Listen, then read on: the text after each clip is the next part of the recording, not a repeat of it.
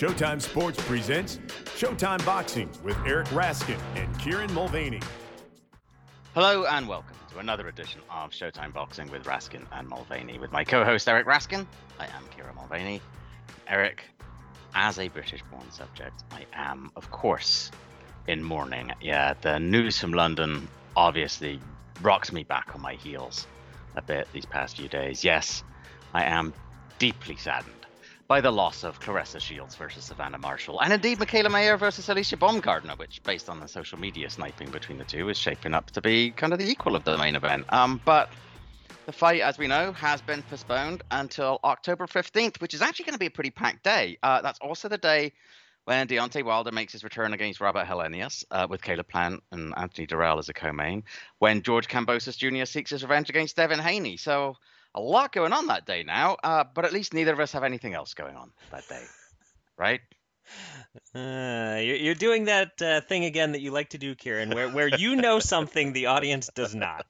So they may have guessed by now. I do kind of have other stuff going on that day. October 15th is the date of my son's bar mitzvah, and I got to say, we booked this date like a year ago. Boxing's promoters and matchmakers have known about it. Right. And this intentional counter-programming, man, this is the crap that's killing boxing.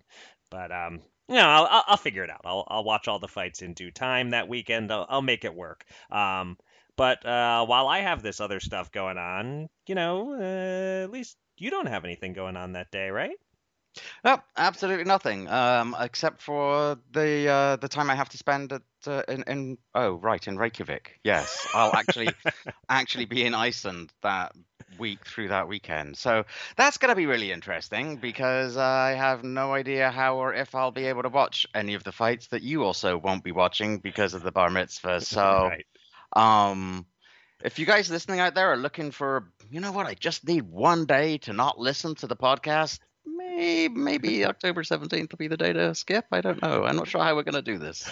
I think it'll be just fine. We'll put out a podcast. It will talk about all of these fights.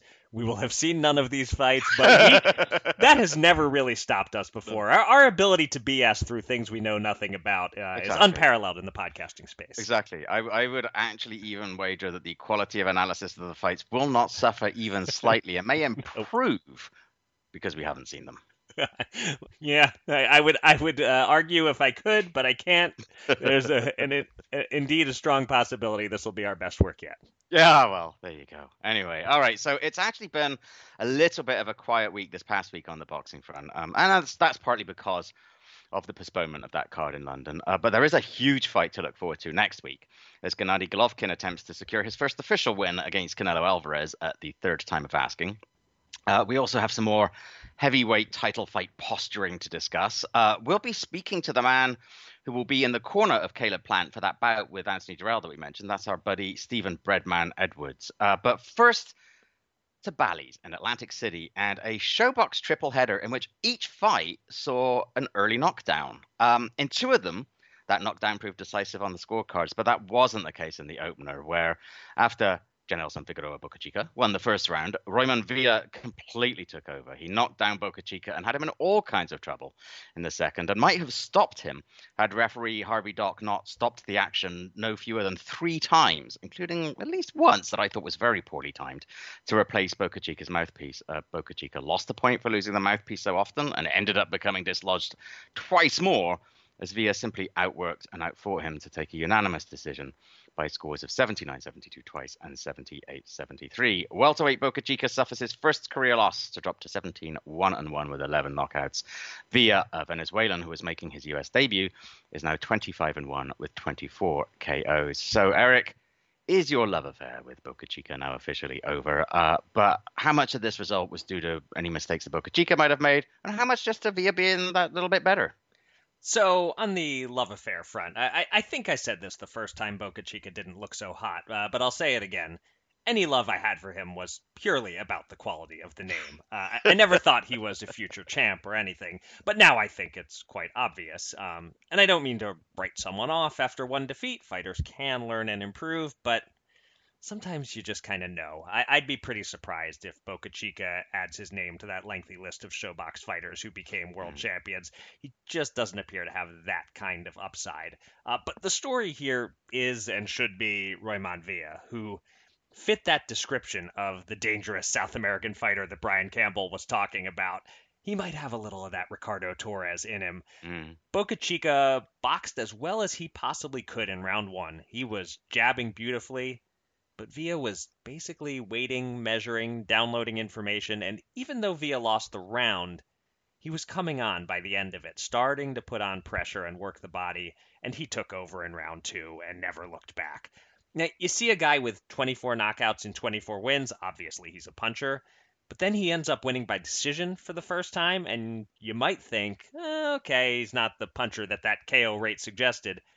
I don't think that's the case here. Yeah, it went the 8-round distance, but Villa is a legit puncher. Boca Chica was just game, and he wouldn't give in, and he wasn't afraid to spit out his mouthpiece a few times to get through trouble.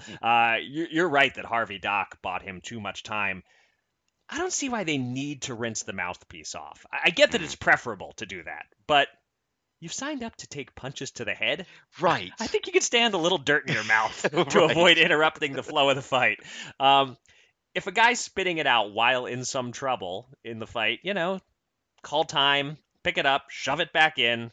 It's a 5-second break and the fight continues. That's what I say. But at least Doc did take a point on the third infraction. But anyway, that was a big knockdown in the second. Villa's power is for real.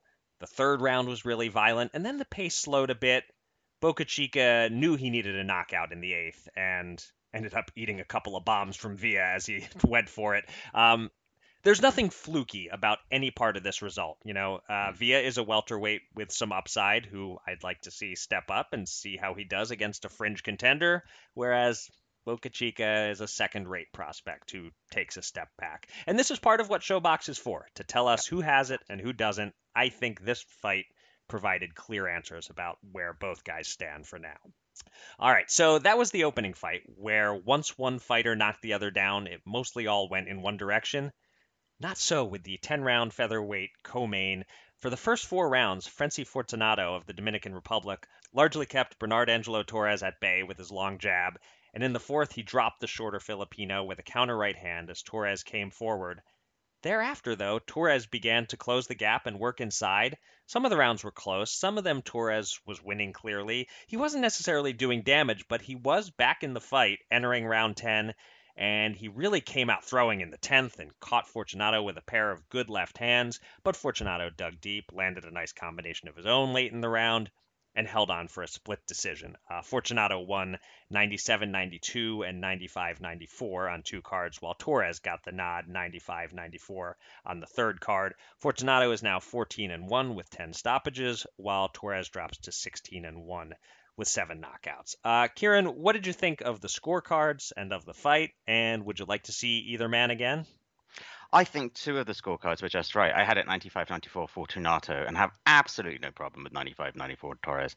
97-92 feels far too wide, as that gives Torres just 2 rounds when you factor in the knockdown, and that seems unfair. I thought he clearly won at least 3, but I get it also, right? Because Torres struggled to really impose himself on Fortunato on the contest, whereas Fortunato gave the impression, at least until those last couple of rounds, of being at least somewhat comfortable. He rarely had to change up his game plan.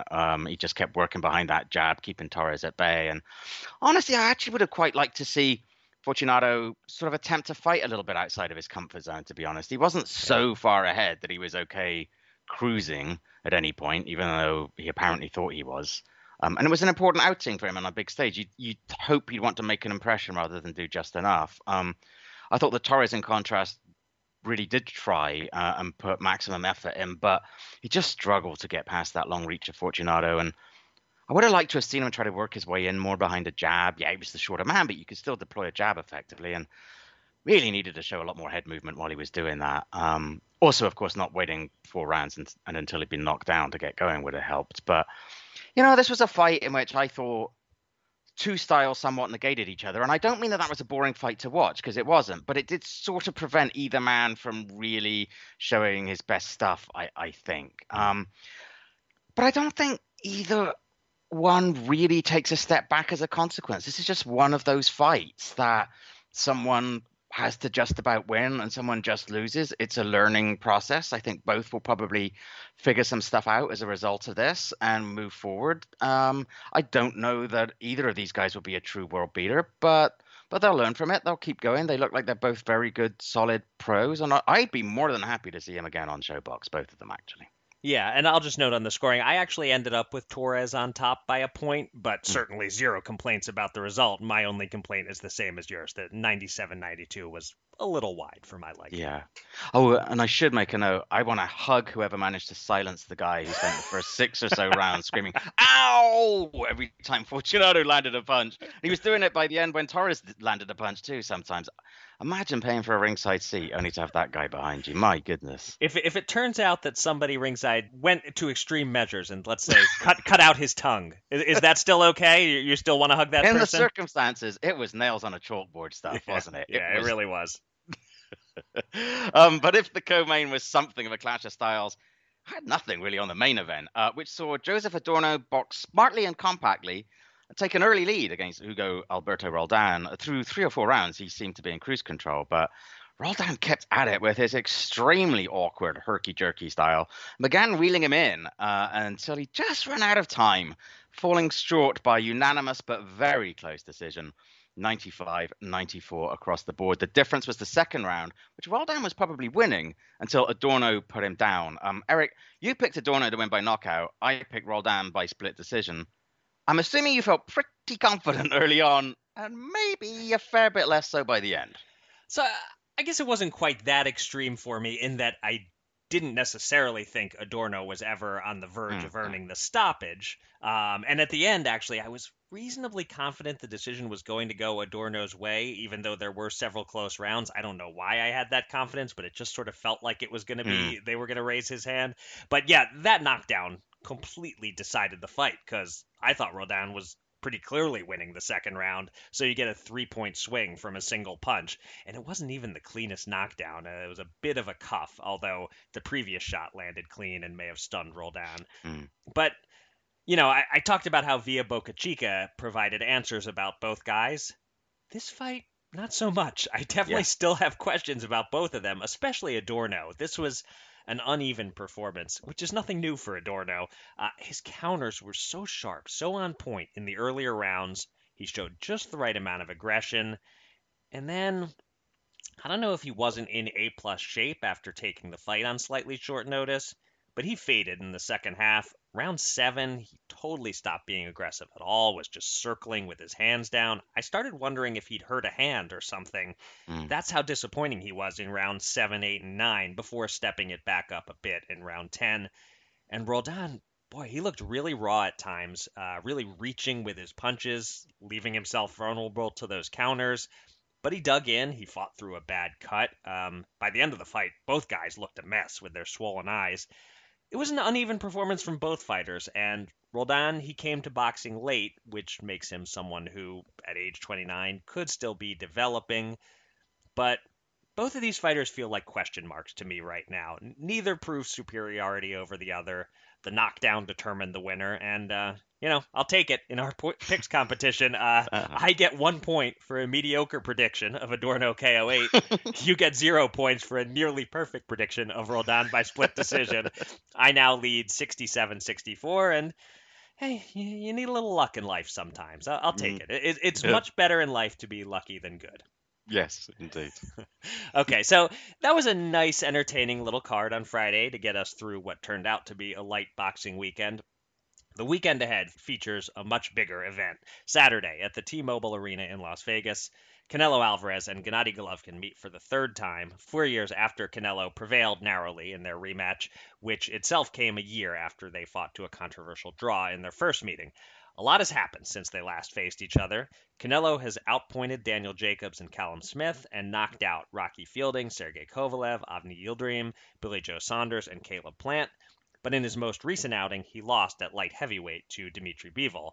Golovkin hasn't lost since facing Canelo, but he hasn't always looked great.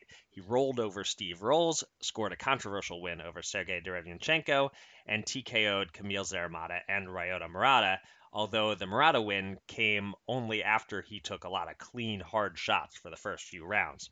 Kieran, Golovkin is now 40. He's been much less active than Canelo, and he's had fewer impressive wins. Do you think that this time Canelo separates himself from his rival? Or has the Bivol fight changed your thinking?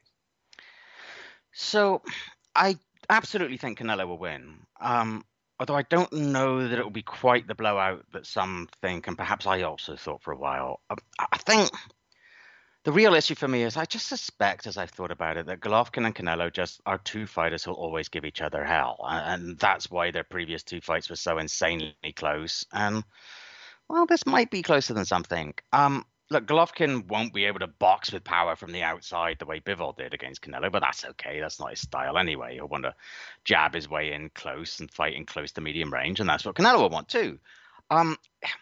It's a little hard to assess exactly what Golovkin still has. As those 4 fights you mentioned since the Canelo rematch, they've given us kind of mixed signals. Yeah, he beat Rolls, but Rolls didn't belong in the ring with him. He was probably fortunate to get the decision against Derevyanchenko, but Derevyanchenko was a tough out for everyone at that stage. The stoppage of Zaramada seemed pretty impressive, but then Jaime Munguia went out and did the same, or even better. He looked great in the second half of his fight with Murata, but horrible, absolutely horrible in the first part of it. So, I mean, the doubts about Golovkin 4 years on from the rematch, look, he's 40 years old now, as you said. And even though you can make the argument without too much trouble, actually, that he should have been 2-0 against Canelo, he couldn't quite get over the line back then. So what can he do now? Golovkin's just not what he was in, say, 2016. I mean, who of us is? And much of that, I think, comes down to the fact his footwork just isn't quite what it was. For all the talk about his power and punch selection and general skills, everything about Pete Golovkin was set up by his footwork. He cut off the ring with seemingly minimal movement. He had his opponents just where he wanted them at just the distance he liked. He could commit to his punches. But in recent years, I think his punches have lost some of their snap, at least early on in the contest, until he breaks a guy down. And I think that's at least partly because he has increased difficulty in keeping his opponents just where he wants them. It makes him that shade more tentative and forces him to reach just a little bit more and makes him just that little bit less dangerous. But I do also want to say I think there probably are questions about Canelo, and to some extent these were raised a little bit by the Bivol loss. He hasn't had to fight 3 minutes of every round since Daniel Jacobs, and even that was more of a chess match than a true fight. As you mentioned, he wiped out Fielding and Neil Dirham. He just beat up Callum Smith, and he just took his time against Saunders and Plant and Kovalev, content to fall behind on points and rely on his heavy punches and his accuracy to just break him down until he could break through. He's always been selective in his punches, and he was able to dig deep and fight against Golovkin, but does he remember how to do that after 4 years? You know what I mean? When he hasn't really had to dig deep. And we assume that the fight being at 68 is to his advantage, and maybe it is for his strength, but maybe it isn't for his stamina. So I think there are legitimate question marks. But all of that said, Canelo should win this. And I think that ultimately, as much as we always talk about both guys' offense, the key element will be his defense. His upper body movement will negate the impact of a lot of Golovkin's punches, whereas Golovkin's going to leave his chin hanging out there to get absolutely shellacked at times. I think we might be a bit surprised and find that Golovkin's reasonably competitive for the first half of the fight. But ultimately, I think he's just going to take too many clean punches, and Canelo is actually probably going to answer some of those questions and prove that he is able to still fight for, if not 3 minutes of every round, then enough of every round to get it done. I actually kind of think there was a period where I thought that Canelo would stop Golovkin, but I think that Golovkin will probably hang on there till the end. It'll be a decision win, but this time it won't be controversial. I see a sort of 116, 112, maybe even 117, 111 kind of a win for Canelo this time around. Right? What about you? So I think I see this as a slightly less competitive fight than you do. The Bivol result is interesting. As plenty of people have observed, Canelo losing that makes this upcoming Triple G fight seem more competitive than it probably would have if Canelo was still almost everybody's pound for pound number one and still undefeated since 2013 and all that. For a lot of people, one loss that maybe tells us nothing about the Canelo Triple G matchup makes this more promotable.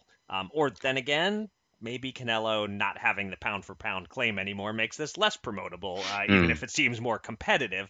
Regardless, I am not finding myself swayed at all by what happened against Bivol. I'd been saying the last couple of years that I think if this third fight gets signed, Canelo knocks Golovkin out.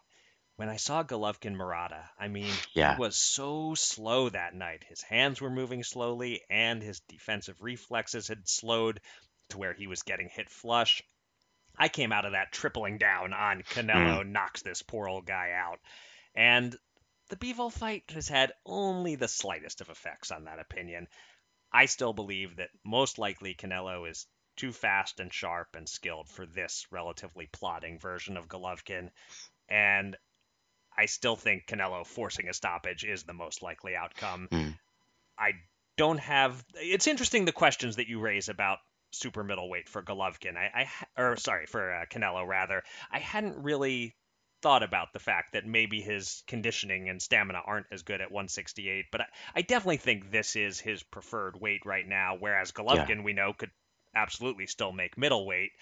And there's just been this steady decline for Triple G since... You can really goes back to, his absolute peak, I'd say, ended after like 2015. And since then, it's been, he gets hit more than expected against Kell Brook. And he ekes out a close one over Danny Jacobs. The two Canelo fights come, and it's like, whatever you thought of the decisions, clearly Golovkin looked like a guy who would have had better success a couple of years earlier, and Canelo waited him out just the right length of time. Then he barely beats Derevyanchenko, then the Murata fight. Year by year, he just keeps losing 2 miles per hour off his fastball. He's still a puncher. He's still dangerous. I'm not totally counting him out here, but I do make Canelo a comfortable favorite, and I think there's a good chance we see Triple G's sad Lewis against Marciano type moment once this gets past the middle rounds. But I'm still looking forward to it. Should be a fun event, a real big fight feel. Also have Fighter of the Year candidate Bam Rodriguez on the undercard. I'm looking forward to it, and I imagine I'll feel those butterflies when the bell is about to ring. There's just something about two superstars on this level with this history trying to knock each other's heads off. Okay, time for the news. And out of respect for Her Majesty the Queen, we have canceled our news undercard. In all seriousness, there was hardly any news worth talking about this week, and that's why we've canceled our news undercard. They're really just two news items, and appropriately, they come from across the pond. One we've already somewhat addressed, the postponement of the Shields Marshall and Meyer Baumgardner card. The other item is our news main event, and it concerns the latest maneuverings surrounding the heavyweight championship. Tyson Fury has now apparently decided that he is definitely, absolutely not retired after all, and in fact can't wait to fight again. Alexander Usyk, who had a long camp preparing for his win over Anthony Joshua and presumably would like to check up on things back home in Ukraine, has said he doesn't want to fight again until early in 2023, which prompted Fury to post a video message on Instagram in which he said, "Before I announce an opponent, I need to do this just in case. Anthony Joshua, I know you just lost a fight to Usyk, and I'd like to give you an opportunity to fight me for the WBC Heavyweight Championship of the World and the Lineal Championship in the next few months. You're coming off a 12-round fight, so you're match fit, you're ready, and I'm giving you a few months' notice. If you're interested, I'll send you the date over and we can rumble. A Battle of Britain for the WBC Heavyweight Championship of the World. Let me know if you're interested. If not, I will select another opponent. Thank you very much, and good night." Joshua's promoter, Eddie Hearn, replied that his side would be interested and suggested December 17th as a date. Fury proposed a 60-40 split in his favor. Hearn said fine, and if we win, you get a rematch. But now Fury has said December 17th is unacceptable, and the acceptable dates are November 26th or December 3rd. Kieran, does it sound to you like this is a fight that might actually get made? And if you're Joshua, coming off an emotionally devastating loss, is it a fight you should take? I feel almost dirty at this point responding every week to Tyson Fury's latest utterances. Right. I mean, it's one thing craving constant attention, but I kind of imagine even Floyd Mayweather thinking, damn, dude, you're coming across a little too thirsty at this point. I don't know how seriously to take any of this or how seriously everyone involved is taking it. You talked about the dates there, and the fact that Joshua and Hearn are offering December 17th and Fury is countering with, no, that's absolutely unacceptable. It has to be no later than December 3rd or no deal. I kind of suggest there's a lot of posturing here. But whether it's posturing with a view to gaining an early sort of psychological advantage or posturing because nobody's really committed to making it happen, I don't know. I somewhat get the argument that Fury wants the fight earlier so he can then turn around and fight Usyk as early in the new year as possible. But I don't know. It still doesn't need to be a real stumbling block there. And your other question, like if it is for real, should AJ take it? I guess that depends on what the goal is with him at this point. Honestly, to me, it would feel following the Usyk loss, and particularly the way he reacted to it, as if his team were cashing him out, honestly, just looking to get him as much money as he possibly can earn, because there's always a chance that if he took an interim bout or two instead, he'd get knocked off there, and then the tens of millions or however much would be on offer for Fury would disappear forever. So, but against that, it's just so difficult to see how Joshua could possibly win this fight.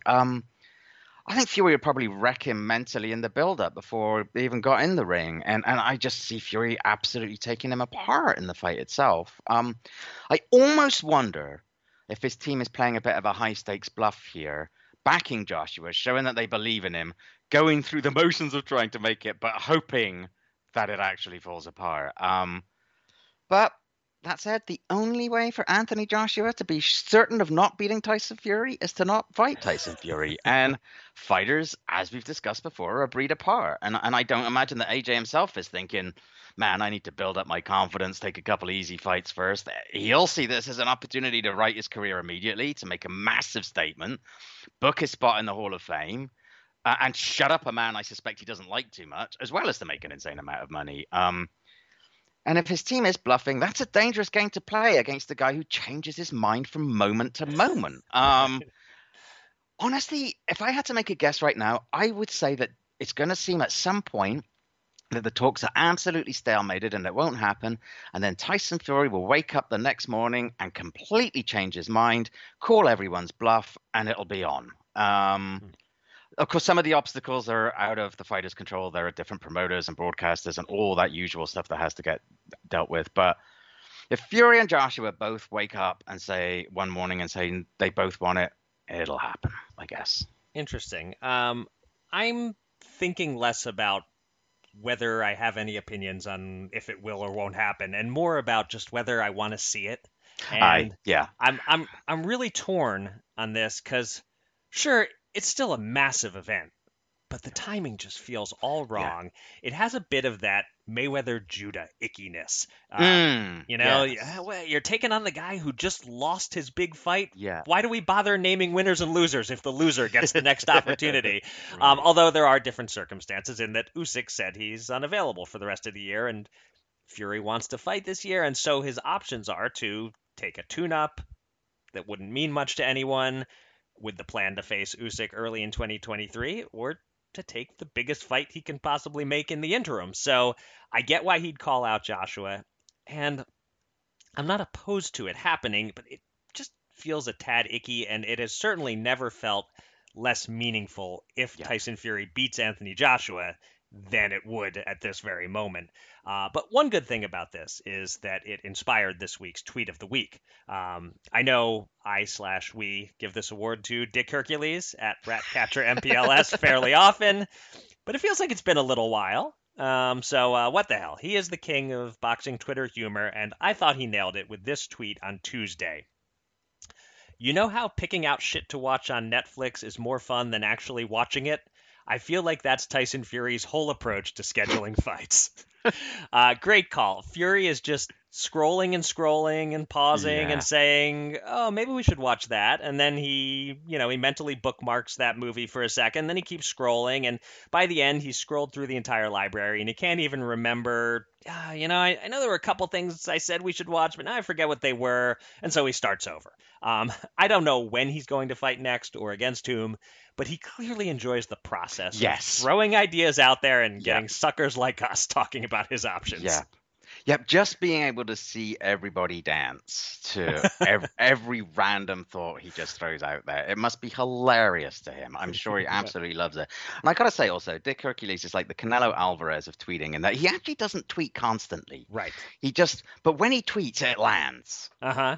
Gotta Yeah. give it to him. Yeah, You know, but he picks his punches, but he makes sure that they score. yes, to use my second baseball metaphor after talking about Golovkin losing 2 miles an hour off his fastball, Dick Hercules easily has the highest batting average in boxing Twitter. Yeah, exactly. All right. Talking of high batting averages, let's bring in this week's guest. He's an old friend of the podcast, and he's a regular guest, and we're always happy to have him join us. He always has smart stuff to say. Stephen Breadman Edwards, welcome back to the podcast, buddy. How you guys doing? Thanks for having me. Yeah, thanks for joining us once again.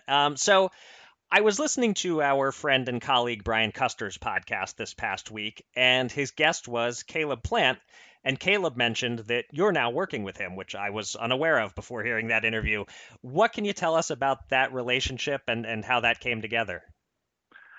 We've always had a good relationship because he's been fighting with PBC since 2012, and I had Julian Williams with PBC for 2012. It wasn't even called PBC back then, but Al Heyman. Right. And so we just had a good relationship, just fighting on the same cards and knowing each other and seeing each other and things like that. And it was no reason for him and Julian not to be cool because they don't fight at the same weight.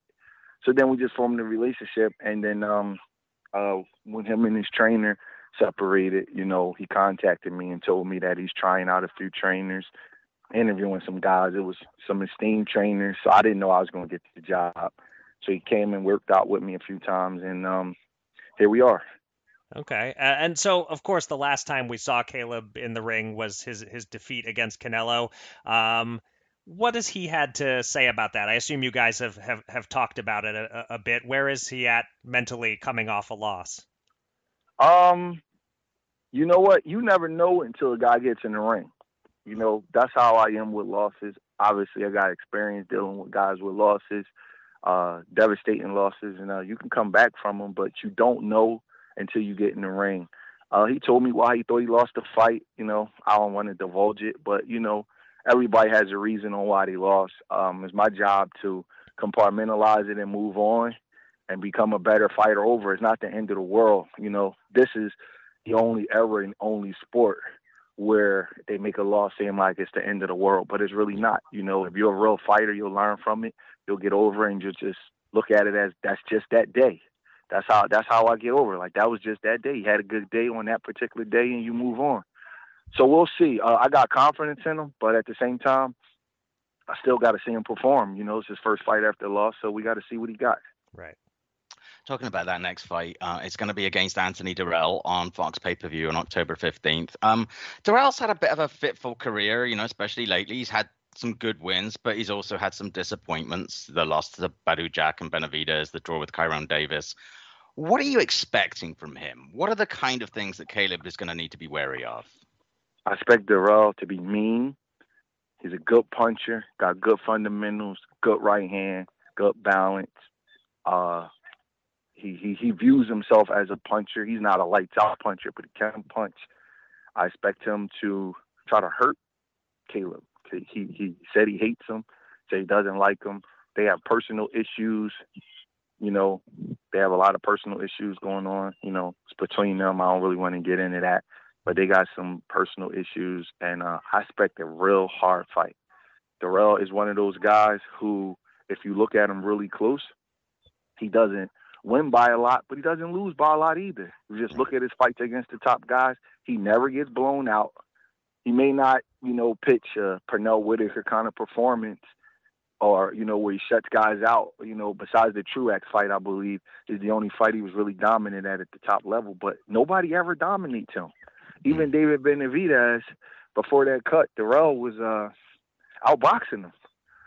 So he's a very good fighter. I got a lot of respect for him. And people assume that, Caleb's going to outbox him, a big favorite. I don't assume anything. This is a real tough fight, and I know it's a tough fight. So I'm just, I'm getting ready. But it ain't gonna be no easy fight. Coming off a loss and the guy coming at you like that with that much disdain in his heart for you, Caleb's gonna have to deal with him and put him in his place. Well, speaking of guys who find themselves in close fights, next week, Gennady Golovkin and Canelo Alvarez meet for the third time, and their first two fights couldn't have been any closer than they were. Golovkin could easily be 2-0 instead of 1-1. This time around, the general sense among most is that Canelo is a reasonably clear favorite. Do you agree with that, or do you think these two will always give each other a close fight? And did the Bivol fight change your opinion at all on what to expect here? Canelo's coming off a loss too, so you never know. But he didn't get stopped. Maybe Canelo's a tough guy, so he probably looked at that loss as like it's just a day in the park. Guy's a little big. I didn't have my best day. I think Canelo kind of has Golovkin's number, to be honest.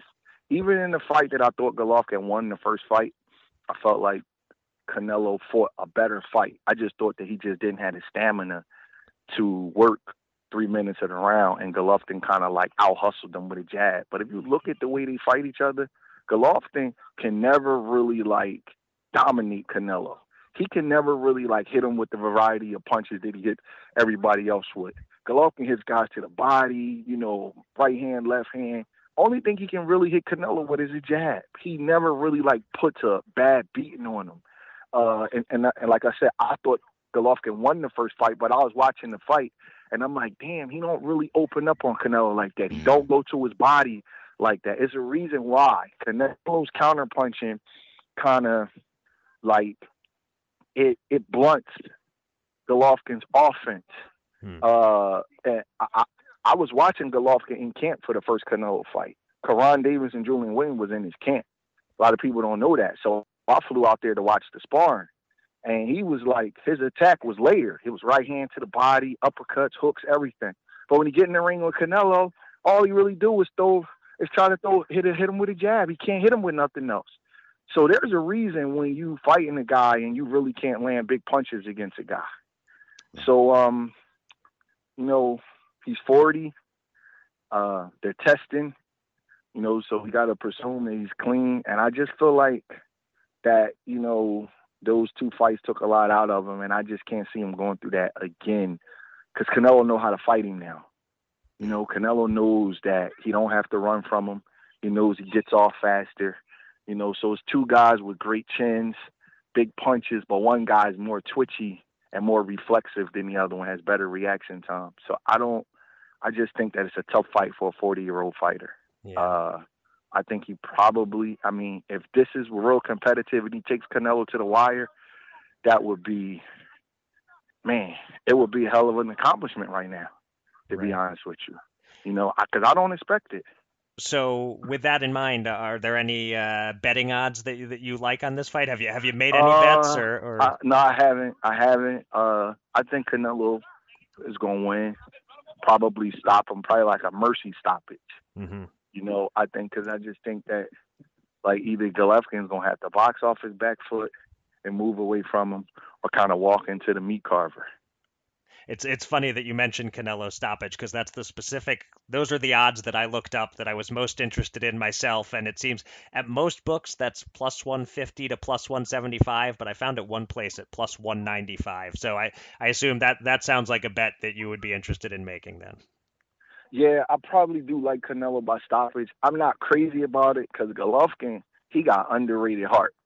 That second fight, he was losing, in my opinion. And his push that he made, I think after the 8th or 9th round, it was savage, man. It was like a savage push that he made. Right. So he ain't no easy guy to stop, man, because he gets hurt, he's getting winded. But, man, he has a lot of determination. Golovkin has a whole lot of determination, so it ain't going to be easy. He's a prideful man. He got maybe an all-time great chin, so I'm not like, I wouldn't bet my mortgage that Canelo's going to stop him. But if you're asking me, I would probably favor a stoppage because Canelo just understands how to fight him. He understands that even though he's dealing with a big puncher, if you got that kind of a speed advantage, don't run from him. Stay right there, and you got to punish him, man. He go to Golovkin body too, man. You know what I mean? And that's, guys don't have the heart to fight punchers like that. But when you do, it's like a truck trying to run you over and you flatten the tires. He flattens guys' tires that try to run him over. Canelo is actually, it's better to fight him if you're kind of moving away from him or keeping him at long range, but coming towards him, he has a great punch variety and he goes to your body in combination. So that ain't easy to deal with. So I just don't know if a 40-year-old man could deal with that right now, especially the way Canelo's been looking at 168. But, he's coming off. Let's see if he has some slippage. He has a lot of career fights over 60, so he could be slipping also. We got to just see how the fight works. But I think Canelo will probably win by stoppage, late stoppage. So this weekend we were expecting to see Claressa Shields against Savannah Marshall in London, but the fight was postponed in response to the death of the Queen. And obviously, look, postponements and cancellations are a fact of life in boxing. But I'm curious, if you were in that position with a fighter where they peaked, they made weight, they were ready to go, and then the day beforehand they were told, no, it's going to be in 5 weeks. How do you handle that? What do you do with them? Do you let them relax for a couple of weeks and then build them up again? Do you try to keep them at a peak? You know what, man? That is the $1 million question. Everybody has a different way of doing it. But when I first saw it, I'll tell you a quick story. When Bernard Hopkins fought Felix Trinidad, I bought tickets for the fight. That fight was originally scheduled for September 15th. A lot of people don't remember that, but that's the date of the fight. So the 9/11 attacks happened, and they keep everybody in New York. And then the fight was postponed to September 29th. That's how we got that date. So I always thought that the postponement favored Hopkins. And the reason why I thought it was because he was the more disciplined fighter who was used to staying closer to the weight. And even though Trinidad was smaller, he was the guy that was known to blow up in weight. Yeah. So when they fought, I was like, damn, man, Hopkins has an advantage. So for this fight, I look and see all of these girls, they hire all of these people, just cut this, because everybody's fighting a weight division that they probably not supposed to be fighting at. Maybe except Claressa because she goes up and down in weight, so she probably is not too big of a 60-pounder. But like Michaela Mayer, talk about how big she is for the weight. She looks really tall. So if you're doing tricky stuff just to make the weight, you can't hold that weight like that because it's a process as far as getting the fluids out of your body. So when I saw that it was postponed to October 15th, I'm like, man, that's a fair postponement, even though it sucks for the fans, because what it does is it allows the girls who have to go through the extra stuff to make the weight for their bodies to kind of reboot.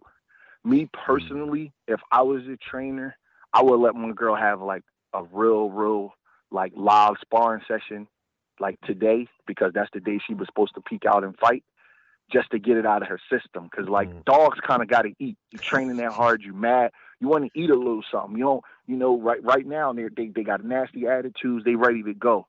So I probably would have let my girls have a live sparring session, not without headgear because you don't want to get cut, but something live, and then go back home. You gotta give a couple of days for travel. That's a far flight. Relax for a couple of days and then get back to work.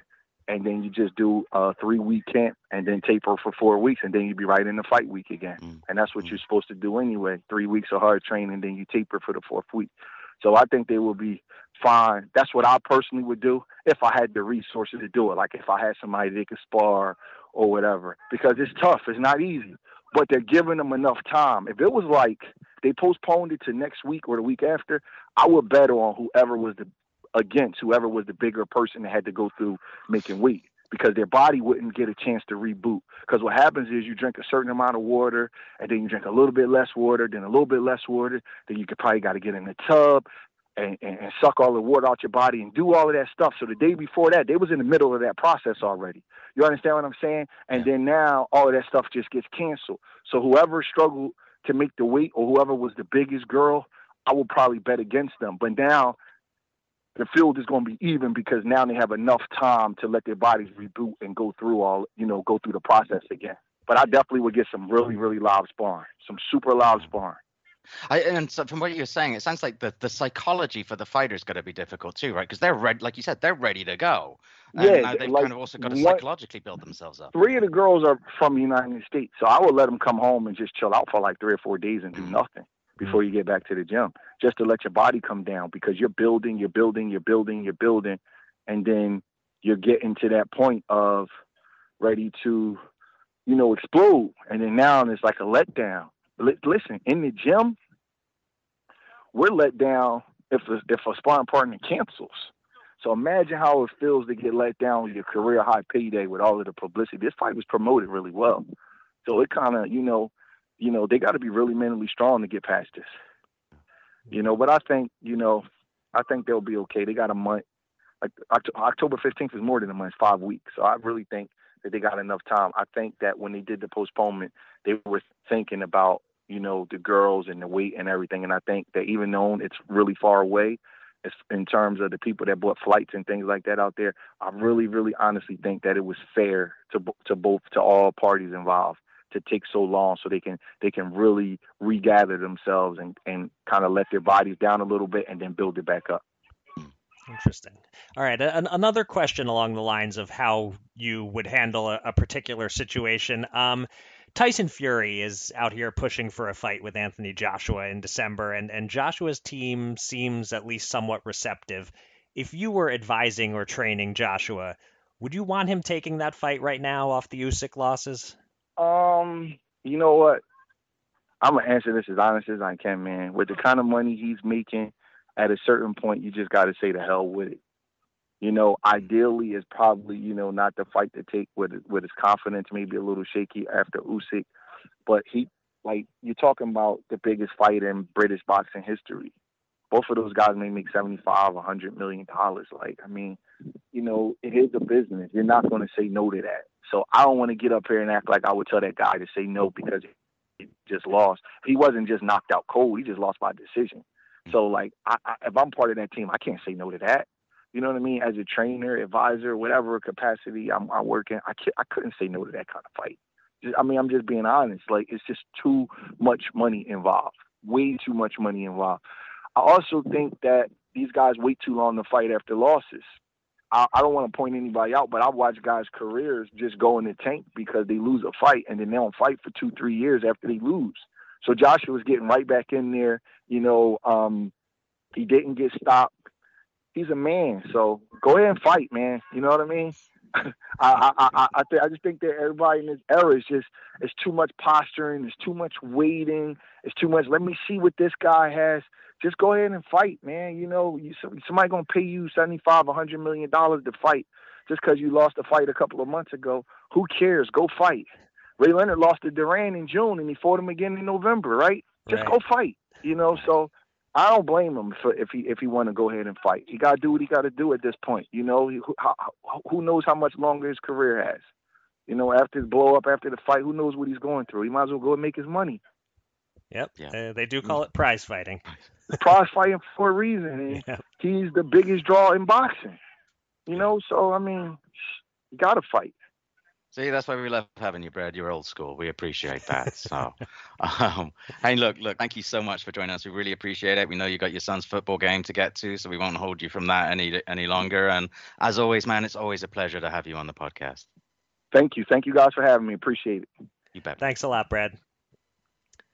Breadman never disappoints, except maybe a little bit that time he had COVID and didn't tell us. But even then, he was interesting, just lower energy. But he rocks. Thanks again to Steven for joining us.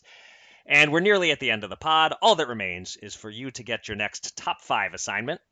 We've talked a good bit about Tyson Fury on this pod and on the last several podcasts. I think we would agree he has separated himself as the best heavyweight of his era, the post-Klitschko era, pending someone proving otherwise.